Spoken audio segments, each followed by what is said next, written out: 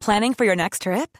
Elevate your travel style with Quince. Quince has all the jet-setting essentials you'll want for your next getaway, like European linen, premium luggage options, buttery soft Italian leather bags, and so much more. And is all priced at 50 to 80% less than similar brands. Plus, Quince only works with factories that use safe and ethical manufacturing practices. Pack your bags with high-quality essentials you'll be wearing for vacations to come with Quince. Go to quince.com/pack for free shipping and 365-day returns. Mom deserves better than a drugstore card. This Mother's Day, surprise her with a truly special personalized card from Moonpig. Add your favorite photos, a heartfelt message, and we'll even mail it for you the same day, all for just $5. From mom to grandma, we have something to celebrate every mom in your life. Every mom deserves a Moonpig card. Get 50% off your first card at moonpig.com. Moonpig.com.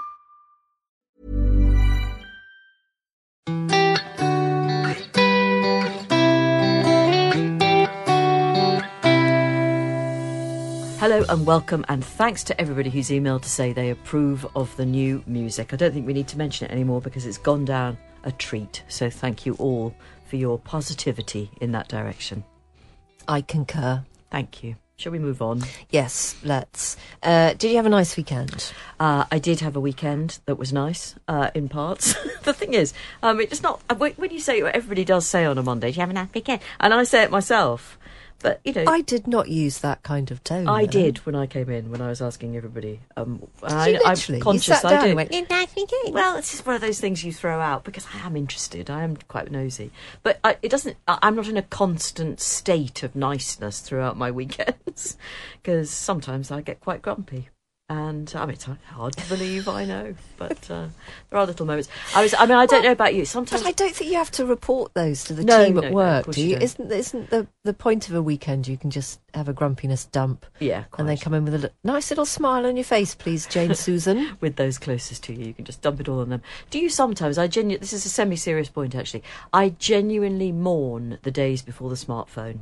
Every now and again, I think, take me back there. All the time. Okay, so I'm not alone. No. That makes me feel better. Because I think you and I mean, let's just pretend we're the same age. I know you. It's easier. It is, yeah.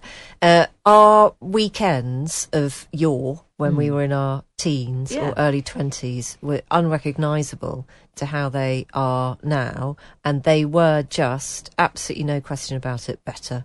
You relaxed more. Totally. You worked through more stuff. You actually thought about more things. You had to get off your arse and do more stuff. You had to do more stuff. You had to go to places. Yeah. And sometimes when I see people pounding down the streets to their latest military boot camp, whatever it is, and they've got a coffee in one hand and they're trying to do something on Instagram at the same time, and they're going off to de-stress themselves with exercise, you just think, well, just stop doing all of that. Just chuck your phone in a skip and you find yourself a lot better. And do what we used to do, which is get on a bus, go to the shops, walk around Topshop, try and find a skirt, walk around Dorothy Perkins, Cry. try and find a skirt, get upset, go and try and find a 7-inch disc somewhere, then think, oh no, I can't find the right one, I'll buy a 12-inch. Wait for the bus is gone, oh dear, what am I going to do? But it did allow you to actually, I think, experience more emotions, which is just quite a healthy thing to do. I think you're right, and sometimes I do despair, another semi-serious comment coming up, it's detrimental to family life. You can be sitting at the table, and whether it's 4 of you, 2 of you, 3 of you, whatever your family makeup is, or whether you're just housemates or whatever, there's that permanent distraction. Someone's always looking at their bloody phone. And it doesn't matter. I mean, I'm beyond getting sort of tearful about it, although I have had my moments over the years at home. Just like, I don't know. I'm just sort of going through a phase of slight mourning for what used to be, and I don't know whether it'll ever come back. The thing that I really miss as well is that sense of time being different during the day, and that's not as stupid a comment as it might first appear to be, but you know what I mean? There was a kind of setting to a Saturday morning, and then a different setting in the afternoon, and then a different feeling on Sunday. Because when you and I were young, God, we sounded like Last of the Summer Wine, but there weren't any shops open. No. But you genuinely had to have something else to do on a Sunday. Kids, you had to make your own fun. But I think people just, I think they had sex. I can't think what else people did. Well, there was church. Well. And it goes on for an hour. Yeah. But But you know what I mean? Now I think it's perfectly acceptable to watch a small Netflix movie on your phone at 10 o'clock on a Saturday morning. It shouldn't be. You're quite right. To do that. No, that should be for later in the day when you're relaxing. Oh, I don't know. Occasionally I just really feel quite incensed. No, I'm with you. And then there just seems to be a whole industry around relaxation. And you're having to buy into that industry because all the other industries have made you feel like you're not relaxing enough. And that just seems preposterous. Well, if you've got any thoughts, if you can liven up the mood a bit, because we're both sounding a little bit distracted, and it's Monday, but the sun's out. It's been a beautiful day in London. Hope it's been lovely with you. May the blossom be fermenting on all your local trees, unless you live on the other side of the world. And that reminds me, lots of you have been in touch from all parts of the globe, and we're very grateful. Yes, we do seem to have a really fantastically global audience. Jennifer has got in touch to tell us about house prices down under. Yeah, go on. And this was because of the lottery winner thing, wasn't it? That if you won a £1.5 million, it actually just really wouldn't get you far enough in life in this country. So we were wondering what it would buy you elsewhere. Hello, Jane and Fee. I too thought, as I listened to the podcast about lottery winners, and thought $1 million wouldn't go far either down under. The pandemic resulted in a lot of people in Melbourne and Sydney selling their houses and moving to the smaller and friendlier city of Adelaide, where they got significantly more for their money, sending house prices in Adelaide spiralling out of control. That's what happens. The CBD of Adelaide is surrounded, that's what, Central Business District, is surrounded on all sides by the wealthiest suburbs. So if you want to live close to the city, you're looking at $1 to $2.5 million for a family home. Also, most houses in Adelaide are single-level dwellings. That's a bungalow. It's a bungalow. Did a little bit of interpretation. Do you remember when Joan Collins went out with a man called Bungalow Bill Wiggins? Oh, we were trying to explain that, weren't we? Yes. I think to the younger crowd in the office. Well, go on, explain it to me again. Why was he called Bungalow Bill Wiggins? Because he was big downstairs with nothing up top. That's it. Poor old Bill. I don't know if he's still with us. Mind you, we've got to be a bit careful here. We were killing off various people last week who turned out to be completely alive. Hello, Bill, if you're listening. Also, as Jennifer says, most houses in Adelaide are single-level dwellings and 3+ bedrooms. So if you want a small house, 2 bedrooms or less, the only option is an apartment. And then she says, in comparison, my sister's 3-bedroom house in Northern Ireland, a 20-minute commute from Belfast, is worth about £200,000. She says we're still saving for a deposit in Adelaide and we're rubbing our hands with glee as the idiots who paid over the odds for houses during the pandemic are now crippled by the increase in interest rates. Isn't it lovely to watch somebody else's downfall, Jennifer? I'm glad you're enjoying that. She says everybody just got too greedy, so I think it's allowed. Yeah, and greetings too to Bob in Carmel in Maine in the United States. I think it's Carmel. I don't know. Anyway, Bob says, on house prices, I sold a 1-bedroom flat in Enfield about 30 years ago, and when I looked online recently, the same flat last sold for a bit more than my current house is valued at here in Maine, at around $300,000. My house is a modern ranch style 3-bed 2.5 bath, about 2,000 square foot on just over 20 acres of land. My old flat in Enfield would probably fit in my living room. Maine is one of the safest and most beautiful states in the US, but because there is so much land available, house prices remain really affordable. Bob says, I'm a full-time carer, so I listen to a fair bit of radio during the day, usually starting with the Voice of Maine and then switching to your show at 10 a.m. Oh, well, thank you for that, Bob. That's really interesting. He's a politics junkie. Your show is my favourite because it never fails to improve my mood and make me smile. Oh, that's very nice. That's brilliant, Bob. Thank you very much. When are we coming over? When are we coming over? Because that looks good, doesn't it? It looks really lovely. Nice. And, of course, it'll be a big day of American politics news tomorrow, won't it? I'm sort of slightly, whilst I'm far from uninterested, there's something about the way that everybody's just allowing that buffoon to get his moment in the spotlight again that's driving me slightly mad. What do you think's going to happen the other side of that moment in the spotlight? I think it'll all just grind on for months and months, won't it? And he'll probably be still fighting the legal case when he's almost certainly running for president. Okay, this is Donald Trump, in case anyone's waking from a stupor. I thought we were talking about Paddy Ashdown. We're not. No, no. Paddy's no longer with us. Oh, sorry, no, we're certain about that, aren't we? Yeah. Yes. And a quick one on property prices from Melanie. My old school friend Emma introduced me to Off Air. She says, I work and rent in Riyadh in Saudi Arabia. For a 3-bed apartment on the northern edge of Riyadh, I pay the equivalent of £5,000 a month. Wow. It's a nice compound, but prices in Riyadh are crazy. I'm just trying to think. It has got 3 bedrooms, but even so... That's a lot. That is a lot of money, isn't it? Having said that, I'm thinking, I guess you'd probably pay that for a house in parts of London for a month if you're renting it. Oh, easily, yeah. And you'd pay way in excess of that if you wanted to be in central London. Yeah, that's true. This is just ridiculous. It is. Yeah. Can I just say about Paddy Ashdown? I think he's one of those people, isn't he, whose life and reputation was completely ruined by that headline. Because I don't think anybody listening was listening to what you were saying. They were thinking of Paddy Pantsdown, weren't they? As soon as you say his name. And I think... And they should be thinking about his formidable political career and his service in the Special Boat Service. Well, all of that. Yes. But he was a very, very dedicated politician. He was. Who did apologise for his affair. But it was such a clever headline. That's the problem, isn't it? It's like, I watched all of the George Michael documentary that we were talking about a couple of weeks ago, the Zip Me Up Before You Go headline, which if you were going to take out all of the emotion, the prejudice, everything else surrounding it, from a journalistic point of view, it's a very, very clever headline. But it's that kind of stuff that stays with you and completely obliterates the nuances of a story about homosexual prejudice, basically. So I just put that in there because that's what I was thinking, and I was about Paddy Pantsdown, and then I had to check in with myself and get over it.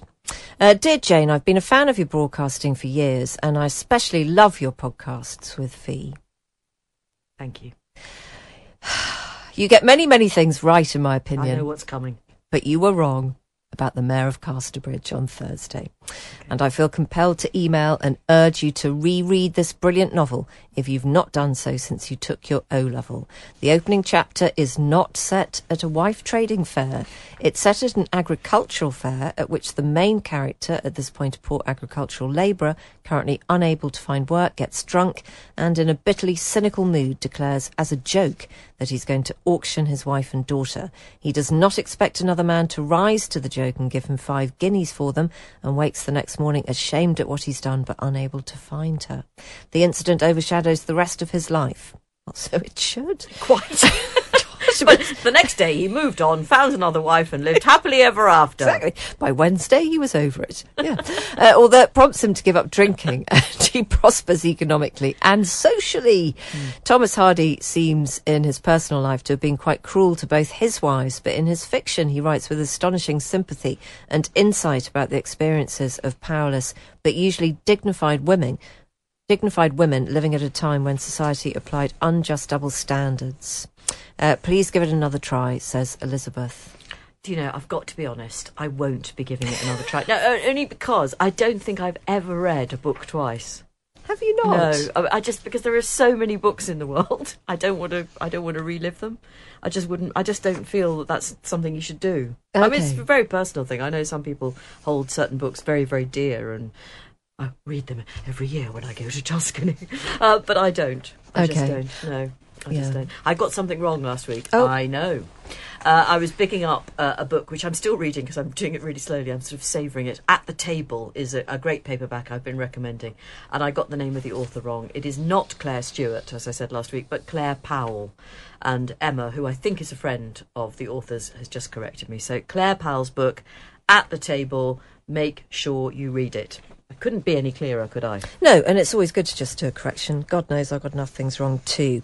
This from a person who wishes to remain anonymous says, hello, my favourite podcasters. I won't be too gushy, but you know that you two bring me great joy each week.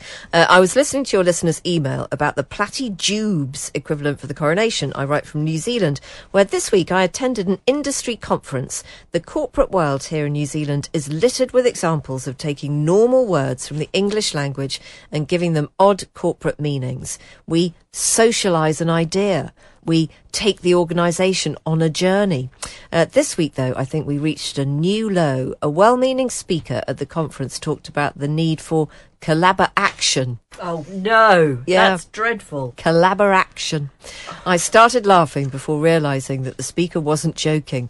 I know language needs to evolve, but this feels like a new low, and I wanted to share it with you two, who are such extraordinary linguists and who bring me joy with your clever use of the English language. Well, we're not that, and I can mangle an adjective in my sleep, actually. But that's terrible, isn't it? Collaboration. I never ever want to hear that again. No, absolutely not. Can I also just add, this is a rant from somebody whose name I think they're perfectly happy to give. It's Ivy, who says, I'm compelled to write as Friday's pod, which I normally listen to let me fall asleep, kept me awake. This is our Royal Special. Royal Special. Which dropped as a special regal treat to you Ding last dong, Friday. ding dong, ding dong, ding dong. Yes, as the... Are we calling it the Corrie Bobs? Corrie Bobs. Corrie Bobs, I do apologise, gets ever closer. Although, in all honesty, it isn't something that people are talking about, is it? Anyway, and we did hear today that every public building in the country can apply for a portrait of the King at a cost to the government of 8 million squids. Do you know what? I've got some very, very bad feelings in my waters about that story, because I think that story ends up with photos with of lots enormous piles hanging around of pictures of King Charles that nobody's applied to have. We don't know that's going to happen. Well, we don't, but as we were saying on air today, you could just photocopy something from a magazine and put it in a very nice IKEA frame. Get a stamp and stick it in a teeny tiny frame. They come out, don't they? Yes, they're coming out soon. On Wednesday or Thursday. Is it Wednesday? I think, Are you yep. my inner philatelist is all a flutter. Yes, and you need to put it back because it's not very nice to look at. Ivy says, Valentine Lowe and Roya Nika are very interesting. And then they said, the public have warmed to Camilla and the majority have come to accept her. No, says Ivy, I don't agree. There are a lot of us who simply cannot forgive the disgraceful behaviour when Diana was brought into the royal family like a lamb to the slaughter, and not just by them either.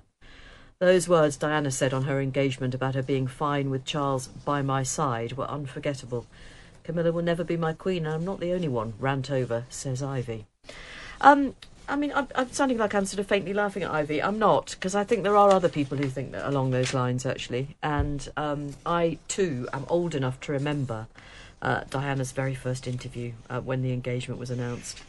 And she was so young. She was so young and really didn't know. I don't think she had a clue what she was letting herself in for. I really don't. Anyway, so Ivy, try to enjoy the coronation in your own way. Perhaps by simply ignoring it altogether is what I'd suggest. Yeah, it'll be interesting, won't it, to see what the other channels put on the other sides. What would you put? Mission Impossible? One of those John Wick movies. Oh, no. Not a decent bargain hunt. Oh yeah. No, I think they'll do a nice location, won't they? I suppose so. Yeah, well, they could just strip a whole bumper day of that or Friends or something right across the day, couldn't they? Yeah. Channel 4 always like to do something wacky and alternative. Yeah, they'll need something spikier than that, won't they? They'll probably, BBC Two will just send Greg Wallace around a factory, I would imagine. And why not? That man, I tell you what. You know, where is he going this week? Oh, it's Jaffa Cakes. He's visiting the Jaffa Cake factory. I can already see the expression on his face as the little bit of orangey jam plops on to a spongy biscuit base. And you know what, Greg? I've just seen it before. Sometimes when he's on MasterChef and he's eating, because he takes a very large mouthful, doesn't he? I can't watch. Jonty Rhodes, as he was always known in our house. The kids thought he was called Jonty. But anyway, Jonty Rhodes. He had a normal-sized fork. Yes. And Greg would always come along, just have this like comedy amount of food on his fork. Well, he's a big unit. Yeah. Plonking it into his mouth. Lovely! Yeah. Well, anyway, he's let loose on Jaffa Cakes this week, so you've been warned. But I should say these programmes keep getting commissioned because people are still watching them. So despite the valiant efforts we've made to ease people off their Greg Wallace dependency, some people are still addicted. I don't understand it. Well, we just need to get into that commissioning office, don't we? And throw all of our ideas on the pile.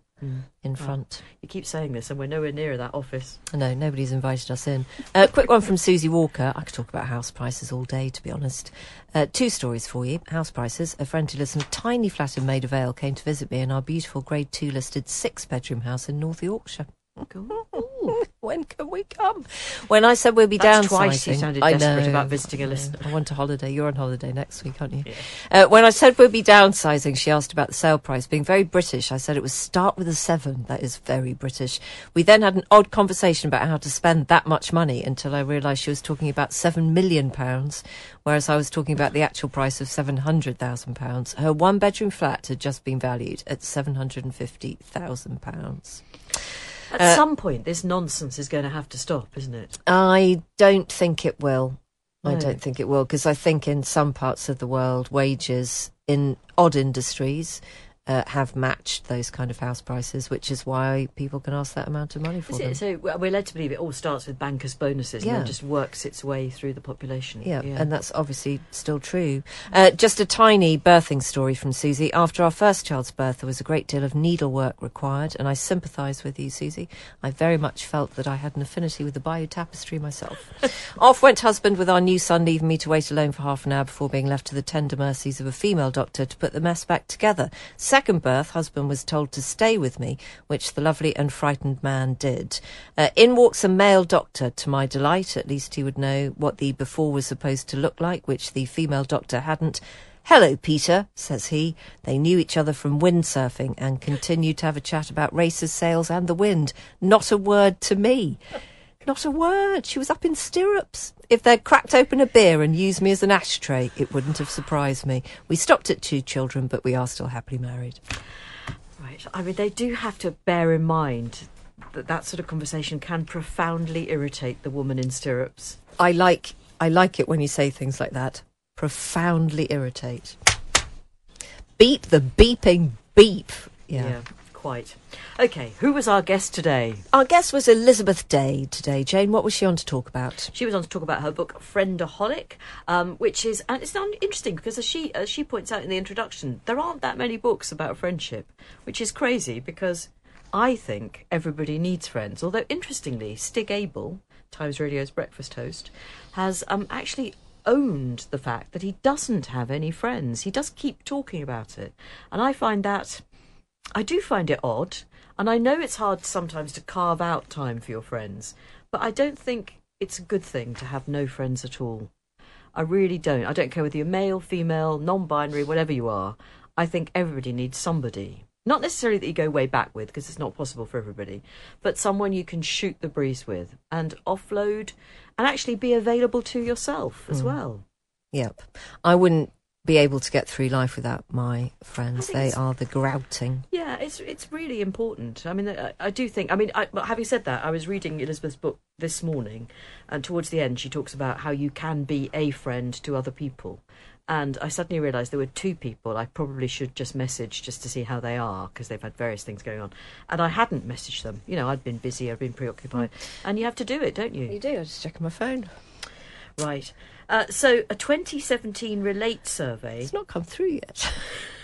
A 2017 Relate survey found that an astonishing 13% of people didn't have friends, which I do think is odd. Anyway, everything you need to know about friendships is covered by Elizabeth in her book, including topics like ghosting, and she speaks to really honestly about her infertility issues. And I think she's really brave because, as she's about to say in the interview, sometimes those stories don't end with a baby. They just don't.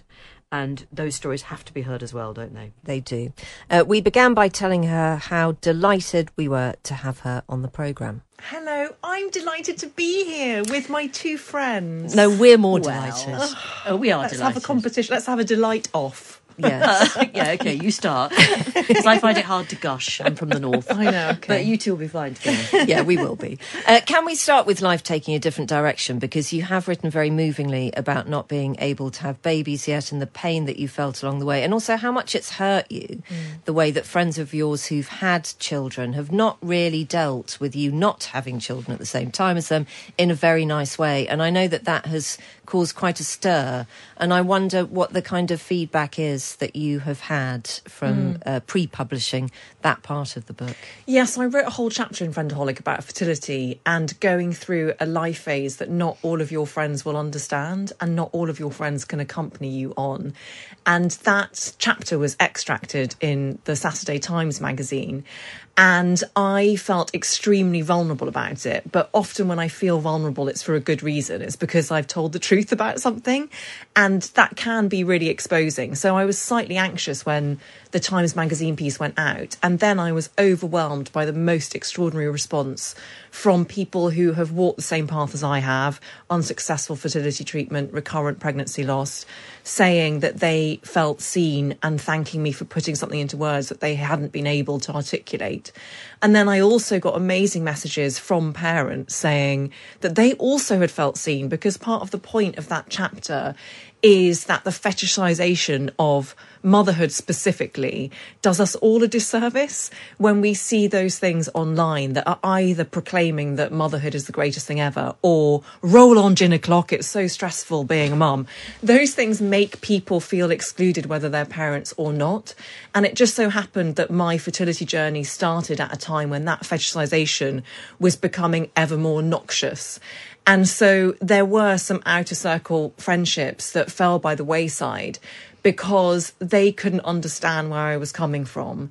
And I couldn't understand where they were coming from because they treated parenthood as if it was an exclusive private members club. And unless you were a parent, you couldn't possibly hope to understand the depths of their love. These are things that I heard all of the time. And it really upset me. And I felt unsafe sharing what I was going through. So perhaps some of the blame is also mine in that I didn't speak up soon enough. But it's very hard to know what you would have said.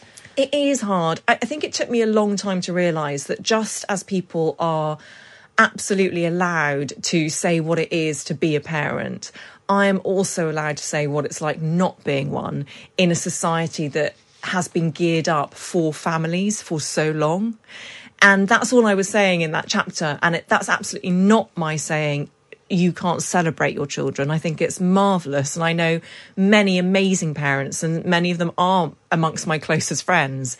It's simply that historically, women and men who have experienced fertility issues have been silenced or felt that they've been silenced because they felt this misplaced sense of shame and stigma. And I want to do a bit of redressing that balance. And because I do have a platform, that's what I want to use it for. I feel very, very passionately that it's part of my purpose on this planet. So I think you said some really, really important practical things as well. And one thing that I really noted was when you said that you have not wanted to endlessly be asked by friends who've got children to come and babysit their children, as if somehow they are doing you a favour by imposing children on you. Whereas, of course, what you wanted, children of your own, not somebody else's kids. Yes, exactly. But they've probably been doing it in a well-meaning absolutely way, haven't they? But that's unhelpful, isn't it? Yes. I mean, I can only talk from my own experience, and I know that there are plenty of people out there who probably delight in babysitting other people's children. I don't happen to be one of them for all children. It's not a sort of catch-all thing. And you're right that I think we've done a lot of thinking rightly about elements of privilege over the last few years. And fertility is also a kind of privilege. And that's not to say that everyone should be thinking all of the time about their particular privileges and thinking all of the time about the other things that other people don't have. It's just essentially all I want is for people to have a bit more thoughtfulness and a bit more kindness when thinking of other people who don't experience exactly what they're experiencing. And it's exactly that. I just found it, at the deepest point of my fertility pain, I found it so difficult to know what to say when someone said, well, just come around and babysit our baby. You know, you'll love it. I was like, I don't think I will, because it's a bit like you saying, come and have a drive in my Bentley, and I failed my driving test 8 times. But worse, because it felt to me like a biological failure. It felt that I was failing to be a woman, which obviously it wasn't that, but that's how I felt. And actually, one of the things that I found heartening is that many parents have got in touch to say, yeah, we don't want to babysit other people's kids either, to be quite honest. Yeah. And I have to say, whilst talking about this, that my truest friends were amazing throughout this time. You know, my best friend Emma has always seen me with such sensitivity and clarity and acceptance, to the extent that she's got 2 delightful children, and often she won't talk about them, and I have to ask her to talk to me about them because she's so sensitive that she goes to the other extreme. So I also feel incredibly supported by friends who have made an effort to get it. Emma presumably is Emma in real life. I did wonder throughout the book whether some pseudonyms have been used. Yes, they have been liberally applied. Can I just read this email from a listener who's actually really grateful to you, Elizabeth? We don't need to mention her name, but she says, I belong to the club of childless people, not out of choice but circumstance, and the associated difficulties have been painful, destructive and relentless. Now I'm in menopause and I'm not being psychologically controlled by reproductive hormones. I'm experiencing gratitude for my freedom and independence as a woman in her mid-50s and beyond. I was really excited to hear that Elizabeth Day is with you on Monday. I was gripped in the grief of not having children when I first came across Elizabeth's work, and I can't express enough how comforting I found her words, discussion features and interviews. Thank you, Elizabeth, for your honesty and openness. So there you go. Gosh, that's so beautiful and has made me cry. A satisfied customer. That's so beautiful, because that's someone who's been through it and is on the other side of it. And I am at a stage in my life where I am letting go of the idea of motherhood. And that, I know, will cause me sadness and grief for the rest of my life. And at the same time, I also know I can be at peace with it, and that it offers me lots of opportunities I wouldn't have otherwise. And that's why I'm so grateful to hear from people like your listener. So thank you for sharing that, because you make me feel so seen and hopeful for the future. Yeah, and also I think what you've done is so remarkable, because you have enlivened a whole community who have felt silence before, and it's not very many people actually who are able to do that. So that's my gushing bit of tribute and friendship to you. That's so kind of you. And I also think that, you know, I got very used to reading, because we do talk more about fertility now and miscarriage, and I'm so grateful to be a small part of that change. And sometimes you read pieces or you listen to interviews and the person has this excruciating agony that they experience, but they end up getting their baby. And I almost feel that it's a responsibility of mine to talk and write about this, not having had that conventional happy ending. Yep. Let's talk about some of the other notions of friendship in the book, because everything is covered. And you start with quite a lot of revelations about your own attitudes towards friendship. You say, I became almost manic in my pursuit of friends. Yeah. Do you want to just explain a little bit why that would be the case? I would love to explain my own dysfunction. Thank you. Yes. So I wrote Friendaholic. The prompt was that during the pandemic, all of our diaries emptied out overnight. And I realised 2 things. 1, that I missed my dearest friends very, very much. And 2, that I wasn't spending enough time with them, because my time had been taken up by saying yes to other things, to work, but also to acquaintanceships, to people that I might have met on the bus and suddenly I found myself in a friendship with. And I thought, well, that can't be right, and I need to redress the balance. Where does my mania for making friends come from? And so I went right back to my childhood, and I also looked at lots of academic studies in this area. And I think for me, when I was 4, we moved to the north of Ireland. As you can hear, I've got a very English accent. My dad was a surgeon. I wasn't anything to do with the military. But in certain quarters, I was seen not only as a representative of the occupier, but the enemy. And that's quite a sort of scary position to be in as a child. And at secondary school, I got a bit bullied, and that left me with a visceral need to find safety in numbers. So when I left that secondary school in Belfast and I went to a different school when I was 13, I went with this almost Machiavellian sense that I had to befriend the most popular girl in my year, and we were going to be friends. And then I would have access to this group, and I would have a tribe, and I would belong and be accepted. And I think that mindset carried on into my 20s and 30s.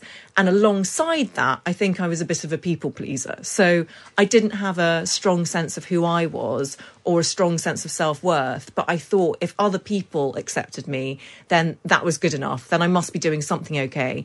And actually, I didn't take the time to understand who I was. And what I didn't realise was that there's a difference between true belonging, when you're accepted for being who you really are, and fitting in when you cut yourself to fit according to someone else's cloth. And I was doing the latter. And actually what I've realised in my 40s is that I need to spend much more time doing the former. So that's where my mania for friendship came from. And it genuinely was a kind of codependency.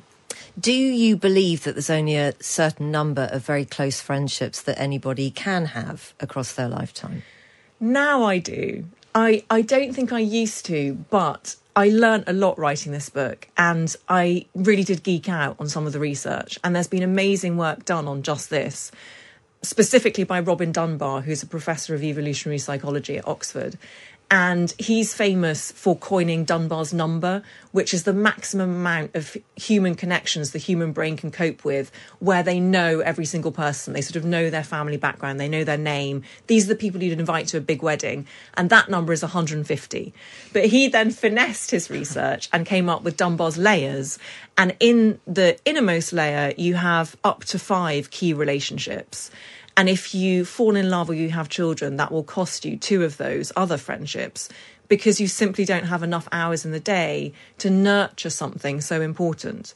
Because you actually need to spend time with your friends in order to sustain those friendships and to get to know each other. It doesn't have to be physical time where I'm sitting opposite you at a lunch table, but it does have to be a sense of relational depth. And you can only do that if you give them enough time and attention. And obviously you can't do that for everyone. You'd be spreading yourself too thinly. And then your truest friends might feel a bit like, well, what about me? And then you might lose them organically anyway. Yeah. I was grateful for the fact that there were a couple of spare pages at the end of the paperback of the book where I could write a little list of exactly that. And I won't be the only person who'd done it. Yeah.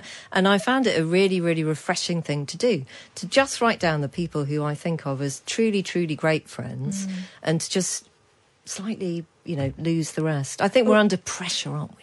We're under so much pressure in a way that we're not with romantic love. With romantic love, there is an assumption that you might have a number of romantic relationships before you find someone who you might want to settle down with. And even then, that can end in divorce, as we all know. But there isn't the same degree of shame that we feel with a friendship. With a friendship, you're meant to strike up some sort of common ground with the person that you sit next to at primary school just because their surname starts with the same letter as yours. And then if that friendship doesn't last for life, you feel that you've somehow failed and you're a terrible person. Even the language of friendship up till now, good, bad friend, is moralising. Yeah. And actually, I just want us all to get a lot more liberated with the idea of letting friendships go with love, knowing that they have formed part of our life, but they don't need to be in our life forever. This Mother's Day, celebrate the extraordinary women in your life with a heartfelt gift from Blue Nile. Whether it's for your mom, a mother figure, or yourself as a mom, find that perfect piece to express your love and appreciation. Explore Blue Nile's exquisite pearls and mesmerizing gemstones that she's sure to love. Enjoy fast shipping options like guaranteed free shipping and returns. Make this Mother's Day unforgettable with a piece from Blue Nile. Right now, get up to 50% off at BlueNile.com. That's BlueNile.com. Hey, it's Paige DeSorbo from Giggly Squad. High quality fashion without the price tag. Say hello to Quince.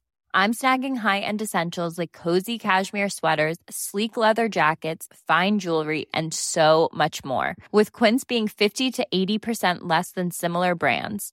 And they partner with factories that prioritize safe, ethical, and responsible manufacturing. I love that. Luxury quality within reach. Go to quince.com/style to get free shipping and 365-day returns on your next order. Quince.com/style. Mom deserves better than a drugstore card. This Mother's Day, surprise her with a truly special personalized card from Moonpig. Add your favorite photos, a heartfelt message, and we'll even mail it for you the same day, all for just $5. From mom to grandma, we have something to celebrate every mom in your life.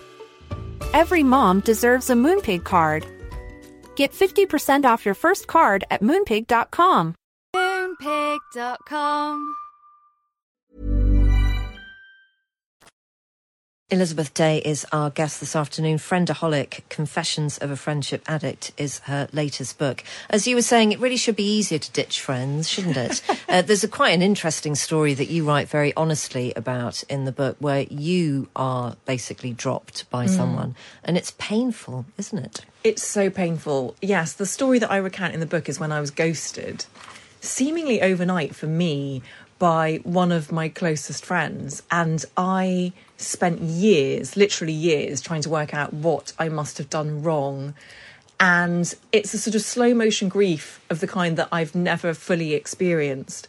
Writing about it was incredibly cathartic, and since writing about it and since the book was published, so many people have got in touch saying that it happened to them, which makes me feel less weird, so that's nice. But it was one of those things where, looking back and writing about it, I have so much more fondness for this individual who I gave the name Becca, because I understand that the lack of language around friendship means that, especially if you're conflict avoidant and you did once love your friend, that sometimes you don't want to say the thing that it is that has made you drift apart. And I think that we were in just different life phases, personally and professionally, and the thing that had originally bonded us was that we'd felt sad.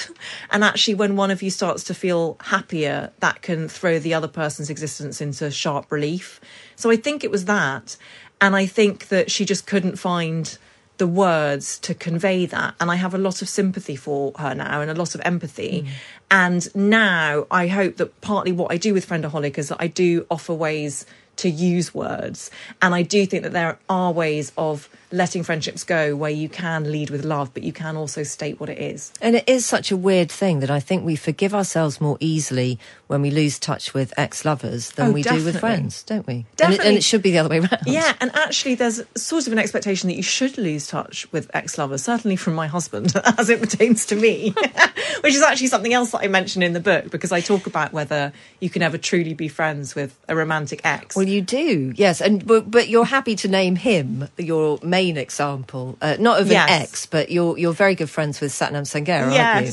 And it's a very lovely chapter, actually, about whether or not boys and girls can be true friends. I think it's inured into us to believe that we can't. Well, especially if we grew up in a certain age and culture. And so, yeah, I came of age in the 80s and that 80s and 90s, and it was sort of prime fodder for romantic comedy. So I did grow up believing the When Harry Met Sally conundrum, about that idea that straight men and straight women can never actually be friends without the sex part getting in the way. And I don't think that's true. I think that all relationships have an intrinsic nature, and sometimes we mistake them for something else. But with Satnam and me, we were set up on a romantic date and rapidly established that there was no chemistry whatsoever. He said that, by the way. I'm not shading him. He said you looked like a horse and he then changed it to a llama. Yes. Thank you for reading the book so closely, Fee. Yes. He said I looked like a horse on our first date and said he meant it as a compliment.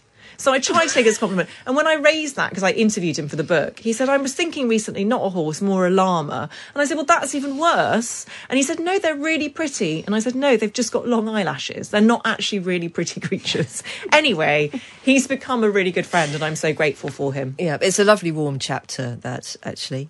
I did want to ask you just a tiny question.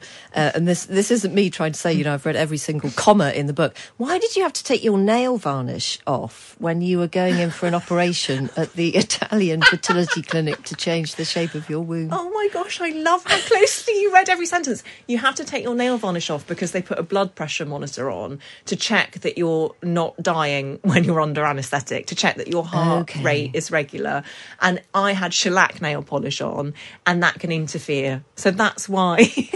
Right. It was just niche. It was a thing. niche question, but I very appreciate niche, it. and I apologise. Shellac is good, though, isn't it? It's amazing. Well, I've currently got dipping powder on. Don't know if you tried that, but it's changing my life. I haven't tried it. Dipping powder? What world is this you speak of? You sort of dip your fingernail into these coloured granules, and then it comes out. And the effect is like shellac, but it lasts for longer and it doesn't chip. Wow, there's an improvement on shellac. That's it. I can't. It just doesn't compute. Amazing. Jane may leave the studio now. Straight Just to be the salon. me for the rest of the afternoon. Elizabeth Day's new book is called Friendaholic, and I would highly recommend it. There just is something in there for everybody, and there's quite a lot to be learnt from it too. Yes, there really is. And tomorrow we are talking to an author who is new to me, I think probably new to everybody, because she's terrifyingly young and talented. How young? She's 26, I think. And she's written this book called In Memoriam, which I have been talking about for weeks because it really left an impression on me. And it's about the First World War and about... we'll talk about it tomorrow when we interview her. But I've no idea what she's going to be like. I'm not even sure how often she's been interviewed. But the book is really successful, so it should be really interesting. Looking forward to that. Anything that we've been talking about today, we'd love to hear your thoughts. Jane and Fee at times.radio. Thank you for liking our new theme tune. As Jane says, we like it too. So don't feel that you need to write in about that, but pretty much everything else we'll take. And I will also take other people's thoughts on the ABBA Void show, which I did see on Thursday of last week. And there's so many brilliant parts of it, but there are also bits that you just think, come on, get back on stage, keep doing your thing. But the champagne beforehand was quite pricey. How pricey? I'm not prepared to say. Really? Is it higher than a tenner? Way higher. Really? Lower than a 30er? No. Jeez. Not for a glass. For a bottle? For a bottle. Oh, I thought you meant by the glass. No, for a bottle. Oof. Ooh. Yeah. And you can't bring your own stuff in. I thought of that. Jane Spondulic, Susan Garvey. I know. No, we will. Let's talk more about avatars because I'm fascinated by all of that. Well, and it's a really interesting conversation about allowing yourself to age. And as a very, very, very famous person, if all of your stuff was in, the full flush of your youth, how you feel about that? Because that's why they're avatars. Yes. Are they avatars or holograms? I'm not quite sure what the... I don't know. I think they might... I don't know. But what I left thinking, wow, if this is what they're capable of now in 2023, if I can stagger on for another 20 years, I will literally be sitting in my front room with my robot carer and I'll be able to see the Beatles live in the front room. I'll be able to see the Rolling Stones. I'll be able to experience so much stuff without moving a muscle. You won't. You'll still be doing this bloody thing with me, mate. Not in 20 years. You will, as an avatar. They'll just pop us into ChatGPT and off we toddle. And we'll still get paid? Yes. Okay, great. Yeah. Let's embrace the future. Have a good evening.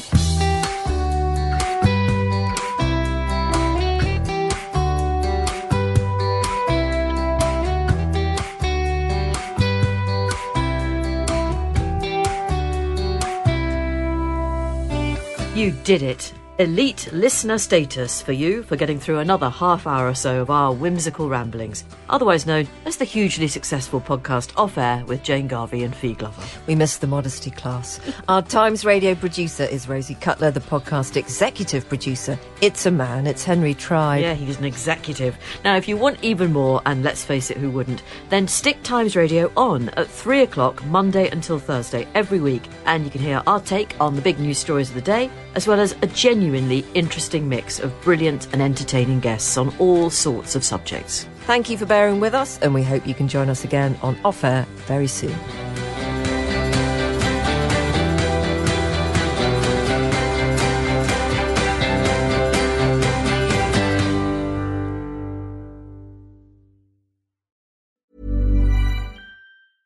Hey, it's Paige DeSorbo from Giggly Squad. High quality fashion without the price tag. Say hello to Quince. I'm snagging high-end essentials like cozy cashmere sweaters, sleek leather jackets, fine jewelry, and so much more. With Quince being 50 to 80% less than similar brands. And they partner with factories that prioritize safe, ethical, and responsible manufacturing. I love that. Luxury quality within reach. Go to quince.com/style to get free shipping and 365-day returns on your next order. Quince.com/style. Mom deserves better than a drugstore card. This Mother's Day, surprise her with a truly special personalized card from Moonpig. Add your favorite photos, a heartfelt message, and we'll even mail it for you the same day, all for just $5. From mom to grandma, we have something to celebrate every mom in your life. Every mom deserves a Moonpig card. Get 50% off your first card at Moonpig.com. Moonpig.com